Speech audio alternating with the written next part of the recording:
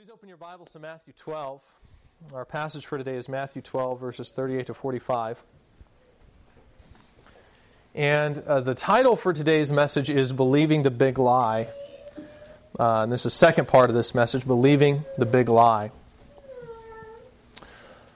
For several weeks now, we've been watching and listening as Matthew has explained for us the reasons and the consequences of Israel's rejection of Jesus. It can be hard to understand how a nation as steeped in the Scriptures as the people of Israel could have ever refused to believe in Jesus when there was so much evidence, both scriptural evidence and supernatural evidence through the miracles that Jesus performed, how that nation could so much evidence to authenticate His ministry and message. It's hard to understand how that nation could reject Christ. Here in Matthew 11 to 13, Matthew explains how that works. He shows us how Israel came to reject Jesus in spite of the overwhelming amount of evidence that accompanied His ministry. And I've entitled this series of messages An Enigmatic Messiah because I think that basically summarizes what we're encountering here. As Matthew explores the crowd's reactions to Jesus, we can see that the people are clearly intrigued by Jesus. They can see that there is a power and authority accompanying Jesus' ministry that is unlike that with any other man that they've ever come across. And not just that, but what Jesus is doing with His power and authority sure makes it look like He's the promised fulfillment of the coming Messiah. The problem is that the message that Jesus declares is just so different from what they expected that they're not really sure what to do with Him, how they should respond to Him. Who is this Jesus? That's the question that the people want answered here in Matthew 11 to 13, and it's a question that is to a large degree shrouded by intrigue and mystery. Unfortunately, as the people fumbled around for an answer to this question, they arrived at the wrong conclusions.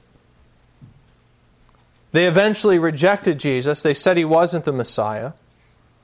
And here in Matthew 11 to 13, Matthew explains why this was. He shows us why the people rejected Jesus when the truth of His identity was staring them right in the face.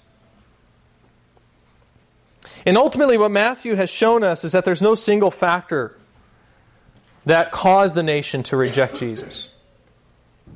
The nation's religious assumptions got in the way of their acceptance of Jesus. Jesus was just a little bit too unorthodox for their taste, and they were unwilling to accept that perhaps this was because Jesus knew something more about the Scriptures than they did. Additionally, because Jesus was so unorthodox, many also feared Him. To many, Jesus seemed to be a false teacher bent on leading God's people away from God and into His judgment. They could see His power, but they weren't sure what to make of it or where it came from, and they were fearful that perhaps it was given in order to deceive them and lead the nation astray. Even the relatively quiet nature of Jesus' ministry would have contributed to the nation's rejection of Him. When faced with hostile opposition, Jesus didn't stand His ground and fight, as many probably expected the Messiah to do. Instead, Jesus would withdraw away from the conflict. And while this should have been what Israel expected of the Messiah, based on what would happen in Israel in the days of Messiah's kingdom, at the same time it meant that there was a kind of quietness that would have followed Jesus' ministry. Jesus didn't come in thunder and fire, which is what the people would have expected of the Messiah. He was peaceful. And this would have not only shocked the people, but it also meant that Jesus' ministry was just not as loud and boisterous as it could have been. It wasn't as dramatic as Jesus could have made it, and so many could have very easily missed the significance of what Jesus was doing. We're currently in a section of these chapters that points the finger at the nation's religious leaders. In Matthew 12:22, Jesus heals a blind and mute demoniac. According to Old Testament prophecy, this was an incredibly clear display of messianic power coming from Jesus. And in the very next verse, verse 23, the crowds respond in amazement, saying, "Can this be the Son of David?" The people can see that something is obviously going on with Jesus, and they can perceive that this sign points to Jesus' messianic authority, but they want some sort of affirmation that what they're seeing is what they think they're seeing. And so they ask this question, looking for that affirmation, and presumably from their religious leaders, because that's who answers this question in verse 24. There the scribes and the Pharisees provide their explanation to this exorcism, saying, "It is only by Beelzebul, the prince of demons, that this man casts out demons." Essentially, they say that the only reason why Jesus has any authority over demons is because that authority is derived from Satan himself. And the implication is that Satan has given Jesus this kind of power in order to lead the nation astray. Don't believe your eyes, the religious leaders say. This looks like a good work, but it's not. Satan is at work here. He's trying to deceive you, and Jesus is his instrument. Unfortunately, according to the response that Jesus gives in the following verses, the crowds apparently accept this answer. They are on the verge of belief. They have recognized Jesus' messianic authority with their own eyes, but just as they are at the point of belief, the scribes and the Pharisees swoop in and tell them that Jesus is a fraud who can't be trusted, and the people believe that, and they turn away. They reject Jesus due to the influence of their religious leaders. Of course, this accusation is a monumental lie. And Jesus proves as much in Matthew 12, 25 to 29. The fact of the matter is that this sign is undeniable evidence to his messianic authority. And the scribes and the Pharisees know it, but they are intentionally, willfully choosing to lie to the people about what Jesus has done. And the people believe it. They believe that lie. This is another one of the reasons for this generation's rejection of Jesus. It wasn't for lack of evidence. They didn't reject Jesus because they couldn't recognize him. Rather, it was because they chose to ignore what they knew about him. The evidence was there, but they chose to turn away from it. And they did this under the influence of their religious leadership, who blatantly lied to them about Jesus' identity. But why? Why do the crowds believe this colossal lie? Especially when it's so obviously untrue. That's the question I'm going to answer for you this morning in the second part of this message I've entitled, Believing the Big Lie. We can see that the crowds have rejected Jesus because they have believed this lie told to them by their religious leaders. And 2 weeks ago I showed you what Jesus said would be the consequences to this rejection in the first half of this message. Today I want to show you what Jesus says is the reason why the crowds believe that lie. I'm going to do that from Matthew 12, 38 to 45. And we're going to be zeroing in on verses 43 to 45 in particular. Jesus largely explains the consequences to the crowd's unbelief in verses 38 to 42 of this passage. Again, we looked at that part of the passage 2 weeks ago. But Jesus gets into the motives for this unbelief in verses 43 to 45. And that's the part of the passage that we're going to dig into today. Let's go ahead and read the passage together. And once again, we're going to be focusing in on the last three verses of this passage in particular, verses 43 to 45. So pay especially a close attention when we get there. Matthew 12, 38 to 45. Matthew says, "Then some of the scribes and Pharisees answered him, saying, 'Teacher, we wish to see a sign from you.' And he answered them, 'An evil and adulterous generation seeks for a sign, but no sign will be given to it except the sign of the prophet Jonah. For just as Jonah was 3 days and 3 nights in the belly of the great fish, so will the Son of Man be 3 days and 3 nights in the heart of the earth. The men of Nineveh will rise up at the judgment with this generation to condemn it, for they repented at the preaching of Jonah, and behold, something greater than Jonah is here. The queen of the south will rise up at the judgment with this generation and condemn it, for she came from the ends of the earth to hear the wisdom of Solomon, and behold, something greater than Solomon is here. When the unclean spirit has gone out of a person, it passes through waterless places seeking rest, but finds none. Then it says, I will return to my house from which I came. And when it comes, it finds the house empty, swept, and put in order. Then it goes and brings with it 7 other spirits, more evil than itself. And they enter and dwell there. And the last state of the person is worse than the first. So also will it be with this evil generation.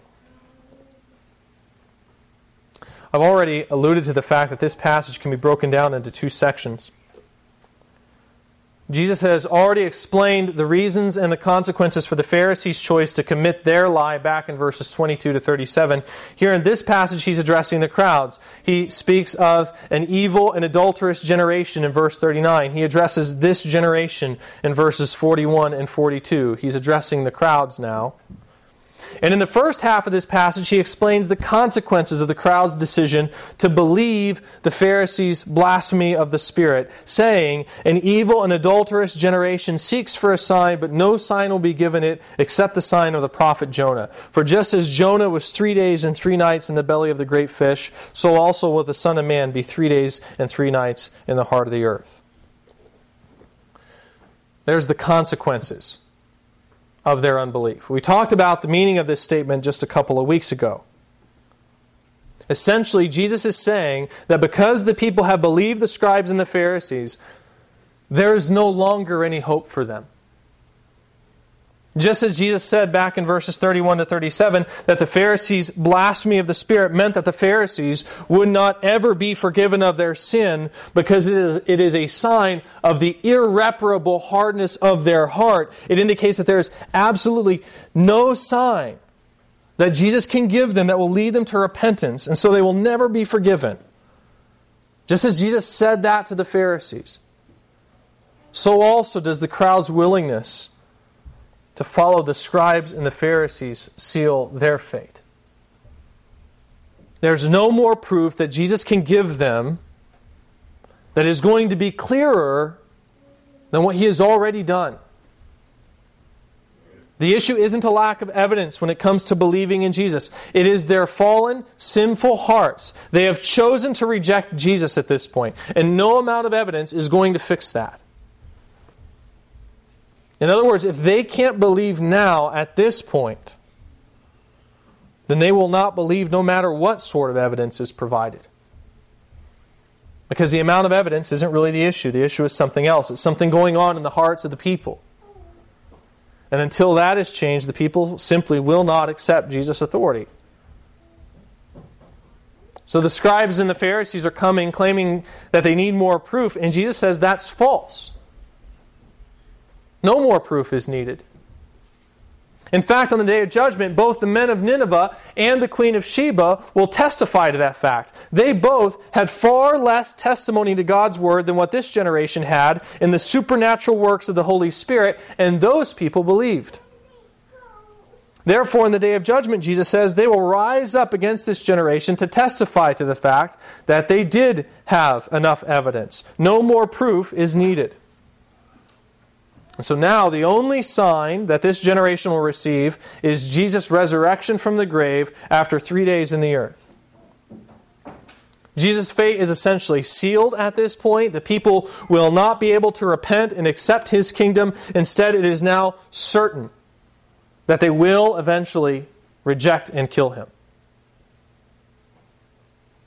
So there is not going to be this continued attempt to bring the nation to repentance through the performance of additional signs and wonders. They've had enough. It's already been determined that they will reject Him based on their willingness to listen to the lies of the scribes and the Pharisees. So the only sign they will receive going forward is Jesus' resurrection from the dead after 3 days. Jesus calls this sign His resurrection. And not just His resurrection, but really His resurrection after 3 days in particular. He calls it the sign of Jonah. And we talked about this a couple of weeks ago as well. Jesus' resurrection from the dead after 3 days is not the fulfillment of some prophecy that was predicted when Jonah was swallowed by the fish. It's not a sign in that sense. It's not proof through the fulfillment of a prophecy that pointed forward. Rather, the resurrection is going to point backward to Jonah. That's what Jesus is saying here. When Jesus is resurrected from the dead, the way he is resurrected is going to remind the people of Jonah and the fish. It's going to point back to that event. And it's going to do this as a warning of God's impending wrath.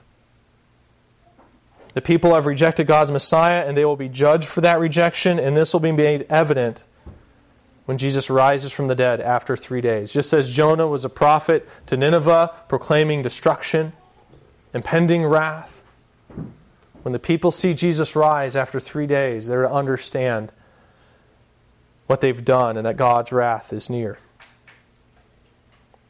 So that's the first half of this passage. Jesus explains the consequences that will come upon this generation for their unbelief through this discussion of the sign of Jonah. The second half of this passage occurs in verses 43 to 45, when Jesus pivots away from that discussion of Jonah and says this: when the unclean spirit has gone out of a person, it passes through waterless places seeking rest, but finds none. Then it says, I will return to my house from which I came, and when it comes, it finds the house empty, swept, and put in order. Then it goes and brings with it 7 other spirits more evil than itself, and they enter and dwell there. And the last state of that person is worse than the first, so also will it be with this evil generation. So what's going on with these verses? That's a very strange statement that Jesus makes here. What's Jesus' point? What's the idea that he's trying to get across? What's this passage about? Well, probably the first thing that we should observe about this passage before we get too far is that this passage is not about demonology. In other words, the primary force of this passage is not to explain the existence and activity of demons. Jesus talks about a demon in this passage, but that's not really his purpose. So he's not here to talk about the metaphysics and what have you of demons.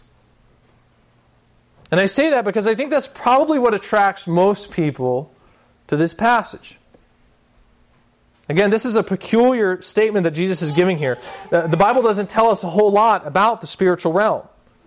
We certainly know that angels and demons exist, for instance, but when it comes to understanding what a day is like in the life of an angel or a demon, when it comes to understanding what they do all the time, or even what their desires and motives are, like how they think, the Scriptures are largely silent about all of that. And we can't exactly intuit our way to an answer about these things either. We don't know what it's like to exist in a purely spiritual, non-physical realm. Even trying to understand what that is enough to kind of try to make your head hurt. So there's really no way for us to understand this realm, this spiritual realm, apart from what the Bible reveals to us about it. But the Bible doesn't really tell us a whole lot about the details of it. And we're naturally kind of curious about this realm. I mean, the Bible tells us that there are other intelligent beings out there besides ourselves, but who exist on a completely different plane than our own. And that's naturally going to drive our curiosity. We want to know what life is like for one of these creatures. But the Scripture doesn't give us a whole lot to go with in order to understand that. So when you have Jesus talking about a demon going out of a man and passing through waterless places, our ears kind of perk up and we think, what does he mean by that? Where does the demon go? And what does this tell us about the nature and work of angels and demons? But that's not really the point here, is it? What's Jesus talking about? He's talking about this generation of Israelites. That's the subject here. This is essentially a parable. And the punchline is, so also it will be with this evil generation. The whole account with the demon is just an analogy. It's an illustration used to make a point about this generation of Israelites who have refused to accept his message. So if you're coming to this passage trying to understand and explain the world of demons, you're kind of missing the point. That's not what's going on here. And so this really isn't a great place to go in order to understand the demonic realm. Yes, I think it's safe to assume that any analogy is ultimately going to be derived from factual principles. Otherwise, it's a poor analogy. The whole idea behind the use of an analogy is that the truths contained in the analogy parallel the concept being described. So if the illustration or analogy isn't in some way rooted in real and easily understood truth, it's not going to be of much help in explaining the difficult to understand concept, right? So don't get me wrong. I think what Jesus is saying here about demons describes real facts about the demonic realm. But at the same time, we shouldn't assume that Jesus is giving us a full or comprehensive description of even this aspect of the demonic realm, of what happens after an exorcism. Because that's not what he's trying to do here. He's not trying to teach the crowds about demons. He's trying to teach what is true. He's trying to use what is true about demons to teach the crowds something about themselves. So I guess what I'm trying to say here is that it's tough to build a theological system about demons from this passage. Like if you come up to me after the service, and I assume these are the types of questions that come up in this passage. This is why I say this. I just want to get this out of the way. But if you come up to me after the service and ask me, so what does Jesus mean by waterless places? Like, is he talking about a desert? Is he talking about the wilderness? After all, that's where Satan tempted Jesus, right? It was in the wilderness. In the book of Leviticus, it says that the scapegoat is sent out into the wilderness to Azazel. I mean, is that what that means? Like when demons are exorcised, are they expelled to places where there are no people? Or are waterless places possibly a description of some aspect of the spiritual realm? Is it hell? Like, what is that? If you come up to me after the service asking me about waterless places, you know what I'll say? They're waterless places. That's the most I can tell you. That's about as far as I could go, because that's as far as Jesus goes. The point is, the demon is not in a body, and he doesn't particularly like it. And that's all you're really supposed to take away from that point. If you ask me, how is it that before the demon was in the person by himself, but then after he finds the house swept and put in order, there's apparently room for 7 demons. Like, what's that describing about how demonic possession works? What's going on in the person that after they're swept up, like, what does that mean? And then how can 7 demons now be more accommodated than before? If you ask me that, you know what I'll say? I have no clue. I don't know. In terms of the metaphysical realm, I have no idea how only 1 demon lived in the man before, but afterwards the home is made suitable for 7 demons. But I can tell you that apparently that kind of situation can happen, and the language that Jesus uses here to describe it tells you something about the condition of this particular generation of Israelites. So depending on your interest in demons, I know that can be a pretty disappointing answer, but that's the approach I think you have to take with this passage. Jesus isn't describing the demonic realm here. That's not his point. It's not his point to instruct us about the life and activity of demons. Rather, he's using a couple of truths about demons to describe the state of this generation of unbelieving Israelites. So then, if that's the case, what can we learn about this generation of Israel from this passage? Once again, this is really a parable that we're seeing here, which is to say that this is a fictional story or an analogy being told by Jesus in order to illustrate a particular truth or to teach a lesson about that truth. And we can see the truth that Jesus is teaching, the moral of the story, so to speak, in verse 45. When Jesus says that after this demon returns, quote, the last state of that person is worse than the first. And then concludes, so also will it be with this evil generation. So we can see that the analogy that Jesus is making is between this generation and the exorcism and return of this demon. And he's saying that a previous condition in something has been in some way made worse through the expulsion and return of this evil influence. And really, if we're paying attention to the analogy, it's not just that the previous condition has been made worse through the return of this evil influence, but it was a worsened state made possible by the cleaning up of the evil influence's home, the demon's home. So that's the general outline of this parable. There is an evil influence that has been expelled. However, eventually it decides to go back, and when it goes back, it finds that its original living conditions have actually been made more accommodating. And so it returns with even more power and influence than when it first left. The moral, then, is that this cleaning up, whatever it is, and we'll get to it today, we'll see what that is. This cleaning up actually made the man worse, not better. And please don't lose sight of this. That's actually what we're building to here this morning. We're trying to understand the point of this parable and what it tells us about the crowds, and that all comes back to the moral of this story, which is this idea that the cleaning up of the man made his later condition worse. It made him more susceptible to evil, actually, than his previous condition.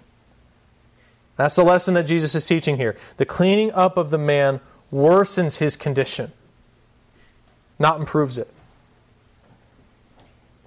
And this is all being applied to, compared with, this evil generation of Israelites.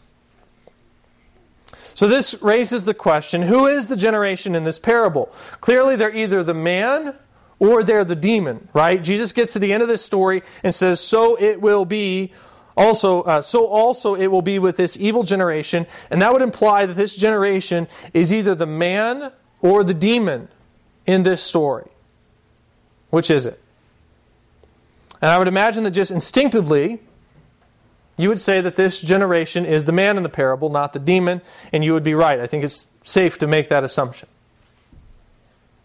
If you set this parable in context, Jesus is speaking to, quote, this evil and adulterous generation in verse 39, who has so stubbornly rejected the truth that they will not receive any more signs except the sign of Jonah. Jesus is condemning this generation for the stubbornness of their unbelief. This would seem to imply that they are the ones whose condition has been worsened by an evil influence. They were obviously bad before, but after this influence has been removed, something to make them more susceptible to its power has happened. And now they're so bad off. They're so bad off that they cannot even accept the Messiah when He's standing there in their presence, performing unparalleled demonstrations of power in the Spirit right before their eyes. This is even right grammatically, this idea that they're the man, not the demon. Jesus says, so also it will be with this generation. And that leads us to ask, what is it in that statement? If the subject of the sentence is undefined, what is it referring to? And the best bet in that scenario is always to look back to the preceding context and look to the last thing that was referred to. And in this instance, that would be the person. Jesus says, and the last state of the person is worse than the first. And then immediately follows that with, so also it will be with this evil generation. And the natural referent there goes back to the person. That's why you probably instinctively assume that the generation in this parable is the person. That's the conclusion that the grammar drives you to. So Jesus is talking about something that has happened in this generation, some influence that has come over this generation that has made their condition worse than their previous state.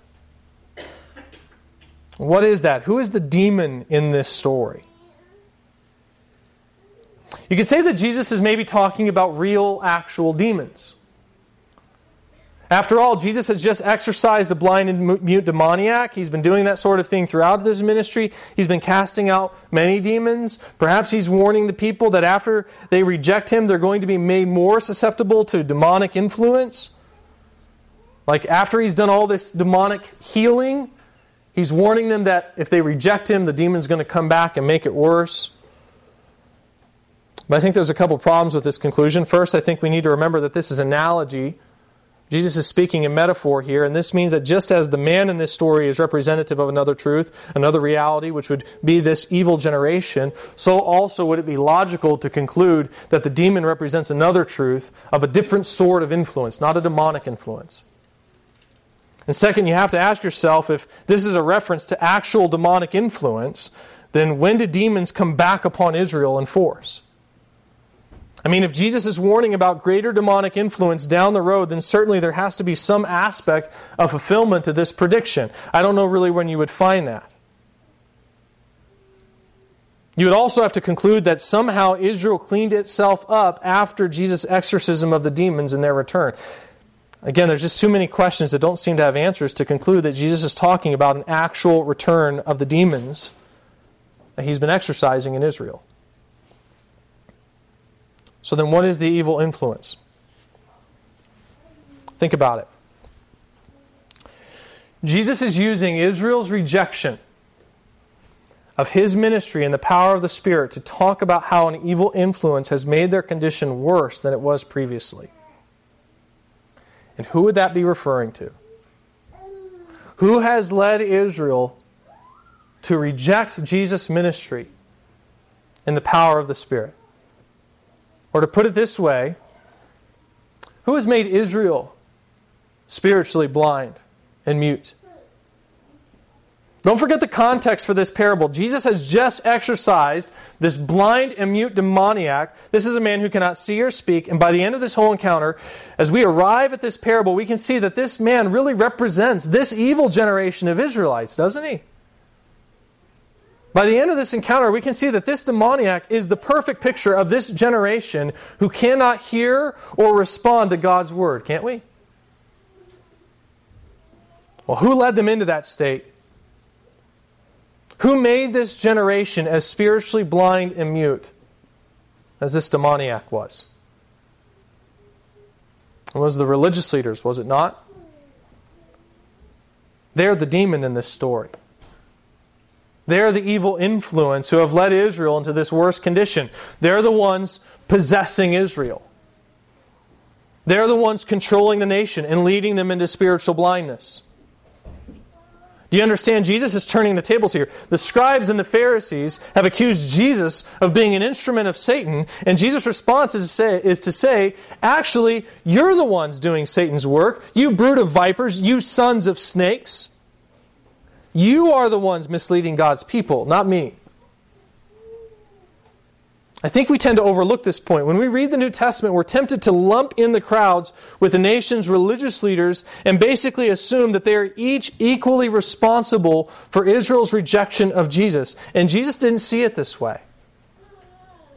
The crowds would be held accountable for their rejection of Christ, yes. We saw that 2 weeks ago when Jesus told the crowds that they would be judged by God for their failure to respond to His message. However, Jesus also understood that the crowds were responding to the influence of their religious leaders.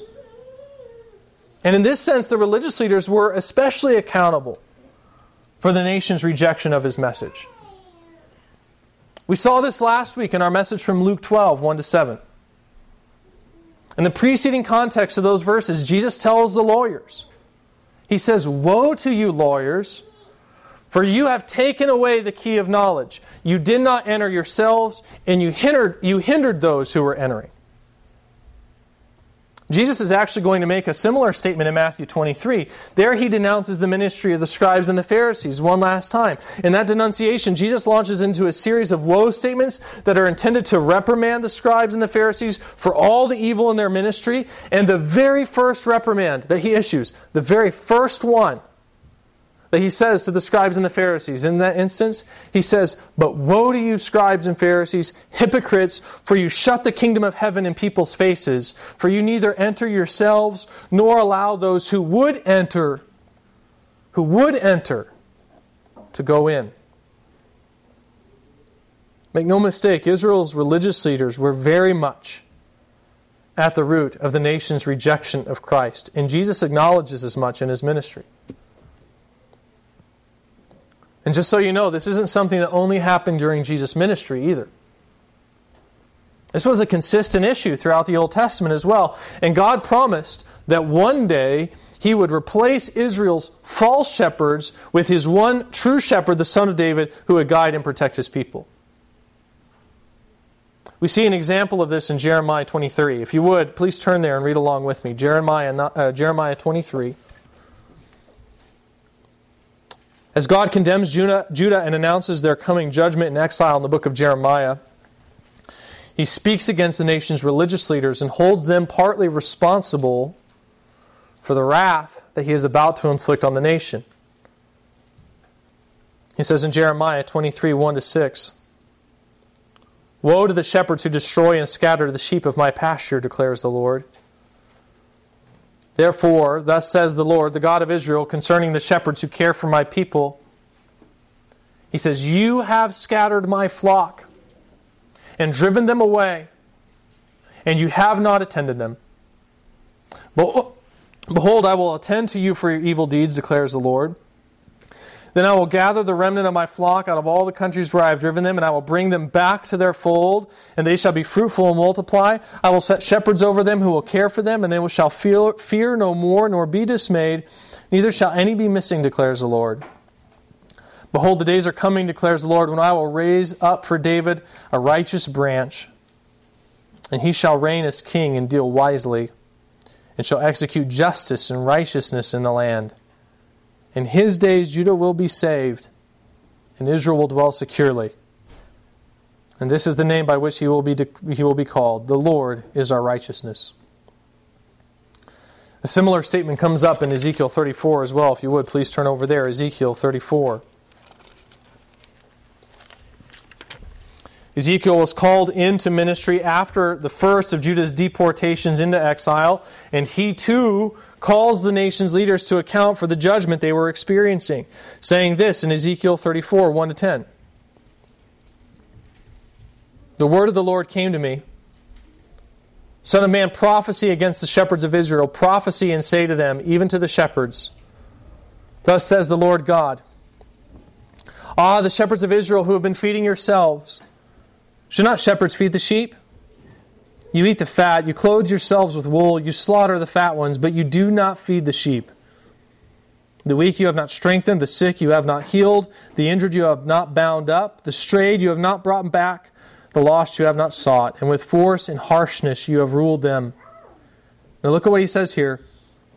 "So they were scattered."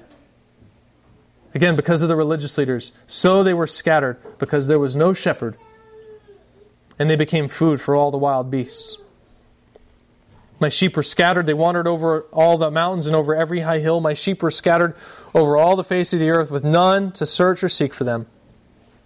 Therefore, you shepherds, hear the word of the Lord. As I live, declares the Lord God, surely because my sheep have become a prey, and my sheep have become food for all the wild beasts, since there was no shepherd, and because my shepherds have not searched for my sheep, but the shepherds have fed themselves, and have not fed my sheep. Therefore, you shepherds, hear the word of the Lord. Thus says the Lord God, Behold, I am against the shepherds, and I will require my sheep at their hand, and put a stop to their feeding the sheep. No longer shall the shepherds feed themselves. I will rescue my sheep from their mouths, that they may not be food for them. And if you look, once again, God promises a son of David who would replace the corrupting influence of these religious leaders, saying in verses 20-24 of the same chapter, look there, he says, Therefore, thus says the Lord God to them, Behold, I myself will judge between them the fat sheep and the lean sheep, because you push with side and shoulder and thrust all the weak with your horns, till you have scattered them abroad. I will rescue my flock. They shall no longer be a prey. I will judge between sheep and sheep, and I will set over them one shepherd, my servant David, and he shall feed them. He shall feed them and be their shepherd. And I, the Lord, will be their God, and my servant David shall be prince among them. I am the Lord, I have spoken. So we can see how the Old Testament pointed the figure at Israel's religious leaders, how it held them responsible for Israel's judgment and exile. And there's even other places we could go in the Old Testament to prove this. For example, the prophet Micah says in Micah 3:9-12, let me just read this to you. He says, Hear this, you heads of the house of Jacob and rulers of the house of Israel, who detest justice and make crooked all that is straight, who build Zion with blood and Jerusalem with iniquity. Its heads give judgment for a bribe. Its priests teach for a price. Its prophets practice divination for money. Yet they lean on the Lord and say, Is not the Lord in the midst of us? No disaster shall come among us. And he says, therefore, because of you, and that's the religious leaders. He says, because of you, Zion shall be plowed as a field. Jerusalem shall become a heap of ruins, and the mountain of the house a wooded height. This is the consistent testimony of the Old Testament. Israel and Judah were misled and deceived by their corrupt leadership, and for this reason, they were sent off into exile in judgment. And if you want to know how Israel's second condition will be, future tense, how their second condition will be worse than the first, this will help you understand it. Israel was already an object of God's wrath once, right? When He carried them off into exile. Well, now the nation has become even worse under the influence of these corrupt religious leaders. Please don't miss this point. I mean, the people of Israel were bad in the days of Jeremiah and Ezekiel, right? I mean, the description of what the people were like in those days, it's pretty horrible. They were caught up in idolatry. They disobeyed God's law. They ignored the sacrifices, and they tried to deceive God by offering up hypocritical sacrifices. They were bad in the Old Testament. But guess what? They weren't half as bad as this evil generation was who rejected Jesus. This may be hard to believe. After all, after the exile, Israel sort of repented, didn't they? I mean, we talked about this before. When they came back into the land after the exile, they reformed themselves. They started observing things like Sabbath, which they had neglected before. They performed the prescribed sacrifices. They were incredibly zealous in their persecution of idolatry. They cleaned themselves up, didn't they? On the outside, they didn't look half as bad as the generations that God sent into exile. But do you know the difference between this generation and those previous generations? Those previous generations, as wicked as they were, as disobedient as they were, they could still perceive a prophet of God when he was sent to them. And though they might have been disobedient to that prophet for a time, they could still eventually acknowledge and recognize the word of the Lord when it came. But not this generation. I mean, to take the worst generation of Israel. What's the worst generation of Israel that you could possibly imagine? Who is the most stubborn generation that you can think of in the Old Testament? And think of this in terms of who was the one that received the most proof from God that any generation of Israel had received, and yet still couldn't find the faith to obey God's commands? That would have to be the first generation that came out of Egypt, wouldn't it? There are perhaps some other generations that could rival that first generation in terms of disobedience, some that were maybe even more sinful. But in terms of evidence, there's none that could have rivaled that generation. They had the plagues, they had the passage through the Red Sea, they had the manna from heaven, and that they still couldn't find the faith to obey the word of the Lord and enter into the promised land when they were commanded. That was a pretty stubborn generation. To have all of that evidence and still not respond, that's pretty stubborn. But as stubborn as that generation was, you know what they didn't do? They didn't say Moses had a demon. They didn't accuse Moses of being a henchman of Satan. They may have been a faithless generation. They may not have trusted God to deliver them. But they could still recognize the significance of God's signs and wonders and acknowledge His prophet. Well, here's Jesus performing miracles by the power of the Holy Spirit. This is the Son of God performing miracles by the power of the Holy Spirit. And make no mistake, something greater than Moses is here. And yet the scribes and the Pharisees say, he has a demon. And the people fall in line and believe them. As much as this generation has cleaned themselves up, there is no doubt that they are actually worse. They are more stubborn, more hard-hearted than all the previous generations of Israel. God had thrown Israel out of the land, and not just Israel, but their religious leaders as well. And part of the idea was to bring both Israel and their leaders to repentance and purge them of this wicked influence. And yet by the time we arrive to the ministry of Jesus Christ, the evil religious leaders have even more control than they did before, and the people have become even harder as a result. They can't even bring themselves to recognize God's Messiah when they can see and understand the works that testify to Him before their very eyes. Well, if God already expressed His wrath against this previous generation with judgment and exile, what do you think He's going to do with this exceedingly evil and adulterous generation of Israelites?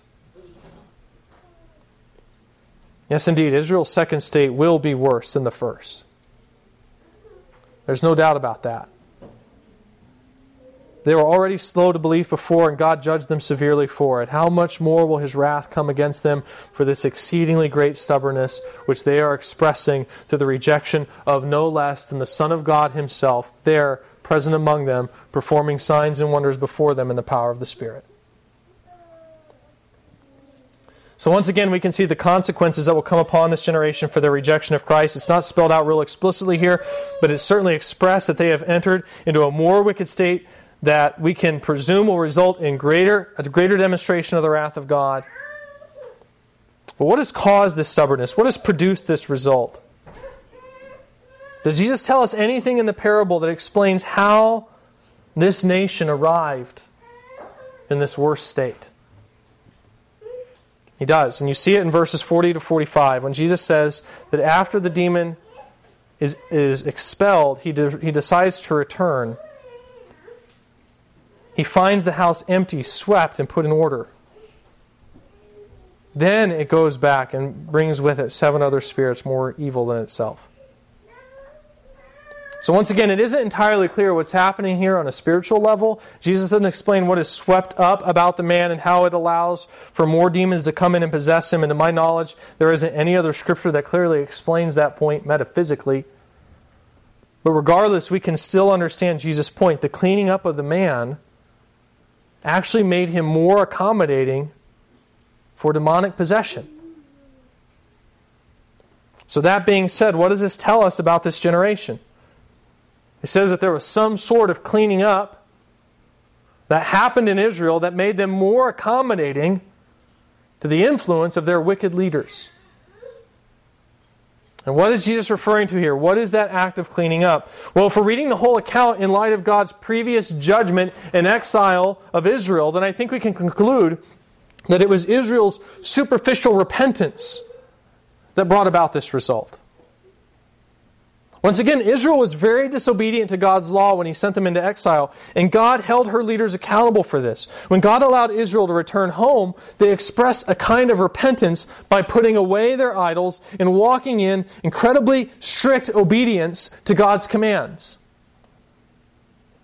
The problem, however, is that as good as that kind of repentance might have looked, it wasn't the kind of repentance that God was looking for. Israel started observing religious traditions very strictly, but God explained in places like Isaiah 1 and Hosea 6 that it was compassion that He was looking for, not sacrifice. This is something they were severely devoid of in their practice of the law. We saw that in Matthew 12, right? Even further, it wasn't just observance to traditions that God ever desired, but worship. I mean, that's what God told them in places like Deuteronomy 6:5, doesn't He? He told the people, "You shall love the Lord your God with all your heart and with all your soul and with all your might." That was what God desired from Israel. And if their history told them anything, it was that they couldn't provide that kind of worship on their own.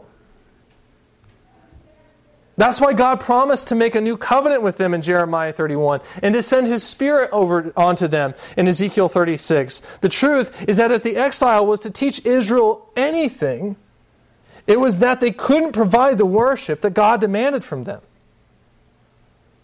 If Israel had learned the lesson that God intended to teach them in the exile, then they would have confessed their sin to God. and begged him to show them mercy by forgiving them of their sin and granting them His Holy Spirit. Instead, they determined to clean themselves up by turning to the traditions of the scribes and the Pharisees. The nation did not come to God in true repentance and humility and faith. Rather, they became moral. They became moral. They turned to moralism, meaning that they tried to be good people. And they did this thinking that if they could just do the commands that God told them to do, if they could just strictly observe the law, if they could behave right, then God wouldn't get angry with them anymore. But unfortunately, when they did this, they actually made themselves incredibly susceptible to the corrupt influence of wicked religious leaders. I explained how this works in our message from Luke 12, 1-7 last week. There we saw that when a person begins to turn to merely external displays of worship in self-righteousness, they open themselves up to the attacks of the hypocrite, who will use their imperfections to intimidate and bully people into their standard of righteousness, which glorifies the hypocrite rather than God. The hypocrite uses fear to shout down the truth and to exalt his own self-righteousness. And in doing this, he convinces the people that what God wants is external righteousness, not internal transformation. And in fact, when the hypocrite is able to finally create this sort of environment, which tacitly approves external righteousness, then he can not only use fear to gain a following, but flattery as well.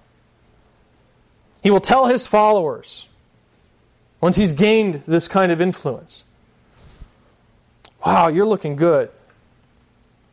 God is really pleased with you.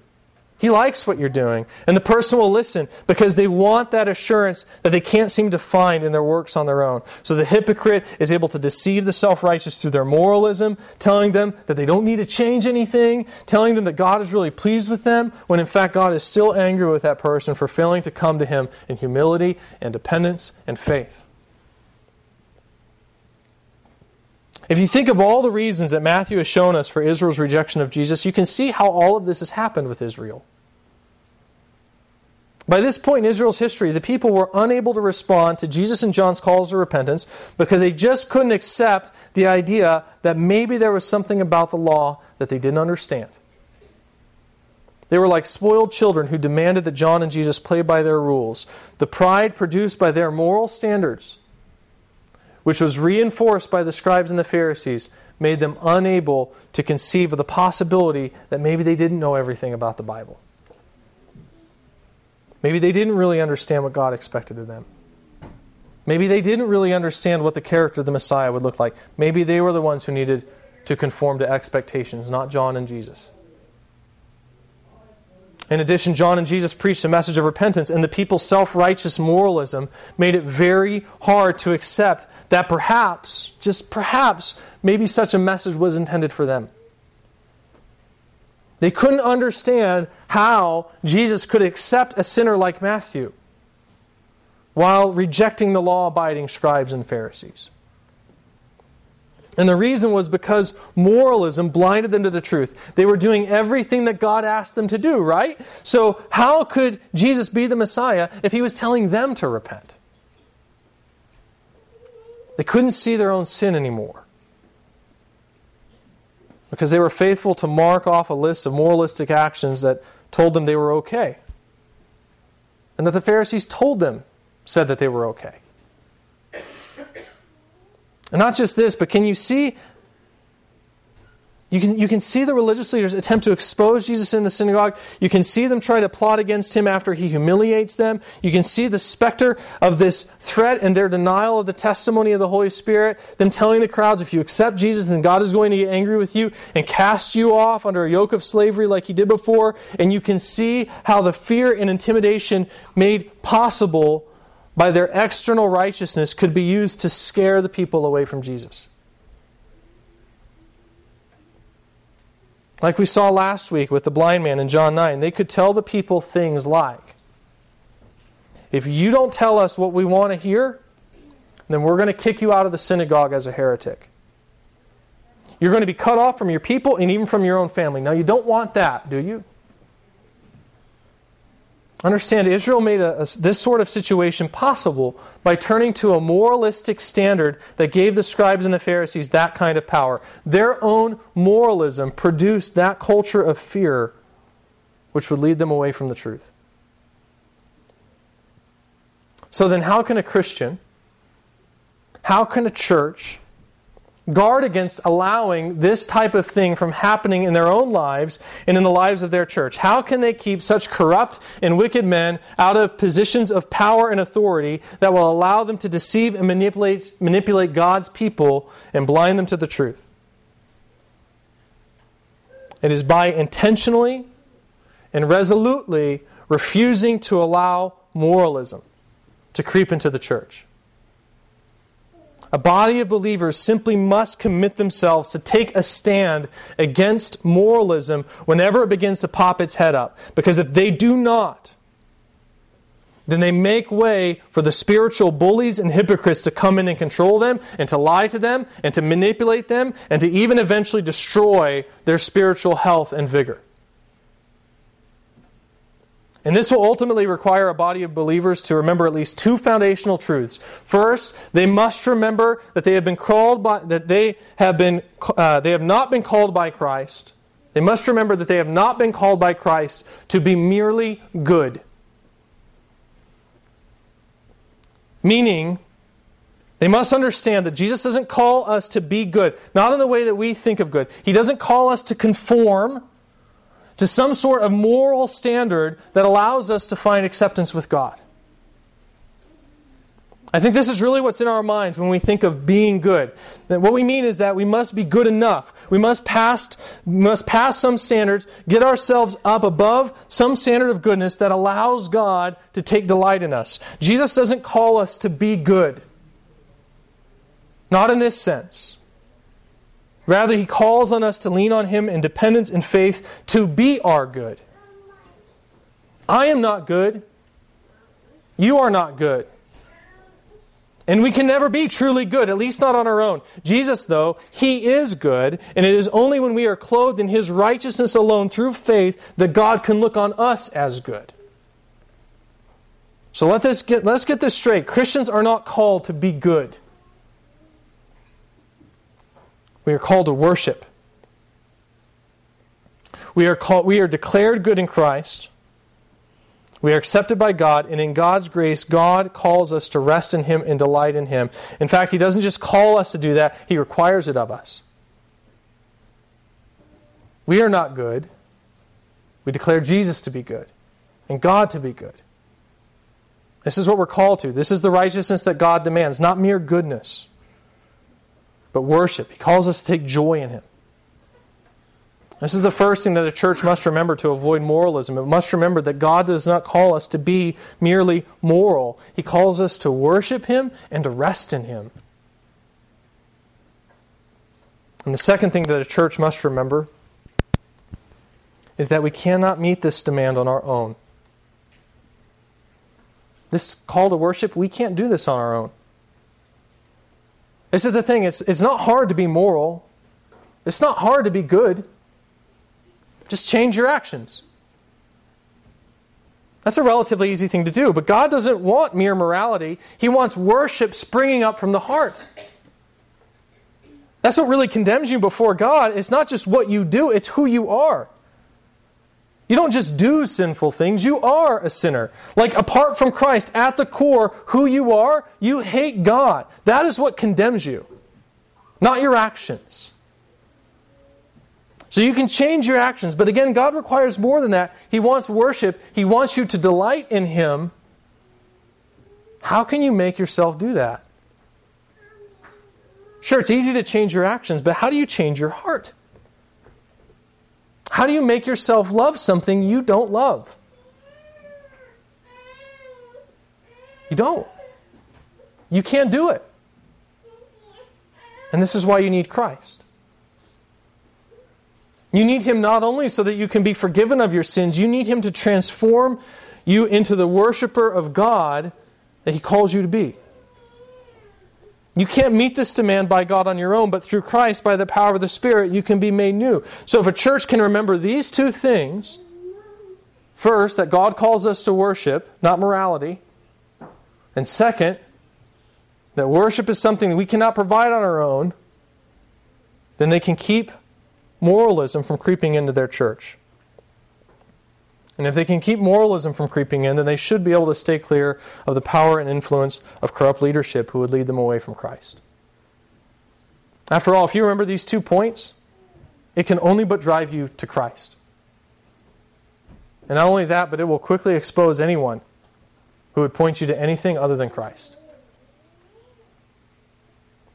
Now, of course, this raises the question, how does a church do this practically? What does it actually look like to resist moralistic creep into the life of the church? And there's a lot to say in this regard, and we're not going to cover that here this morning. We're going to talk about it tonight when we get back together at 6 o'clock. And I would strongly encourage you to come back tonight to join us in that discussion as we try to get more specific in our application of this principle. But in the meantime, let's close by praying that God would protect us from moralism in our body. We can see the consequences of moralism. It's deadly dangerous. So we must avoid this mistake. But the way that we do this is not by making ourselves clean. It's not by making ourselves clean, changing our actions. So we're running to our Father and running to His Son, Jesus Christ, and asking Him to protect us, to wash us, and to use the Spirit to transform us into the genuine worshipers He's called us to be. The answer is grace. Turning to God and asking for His grace. So let's do that as we go to Him in prayer this morning. Let's pray.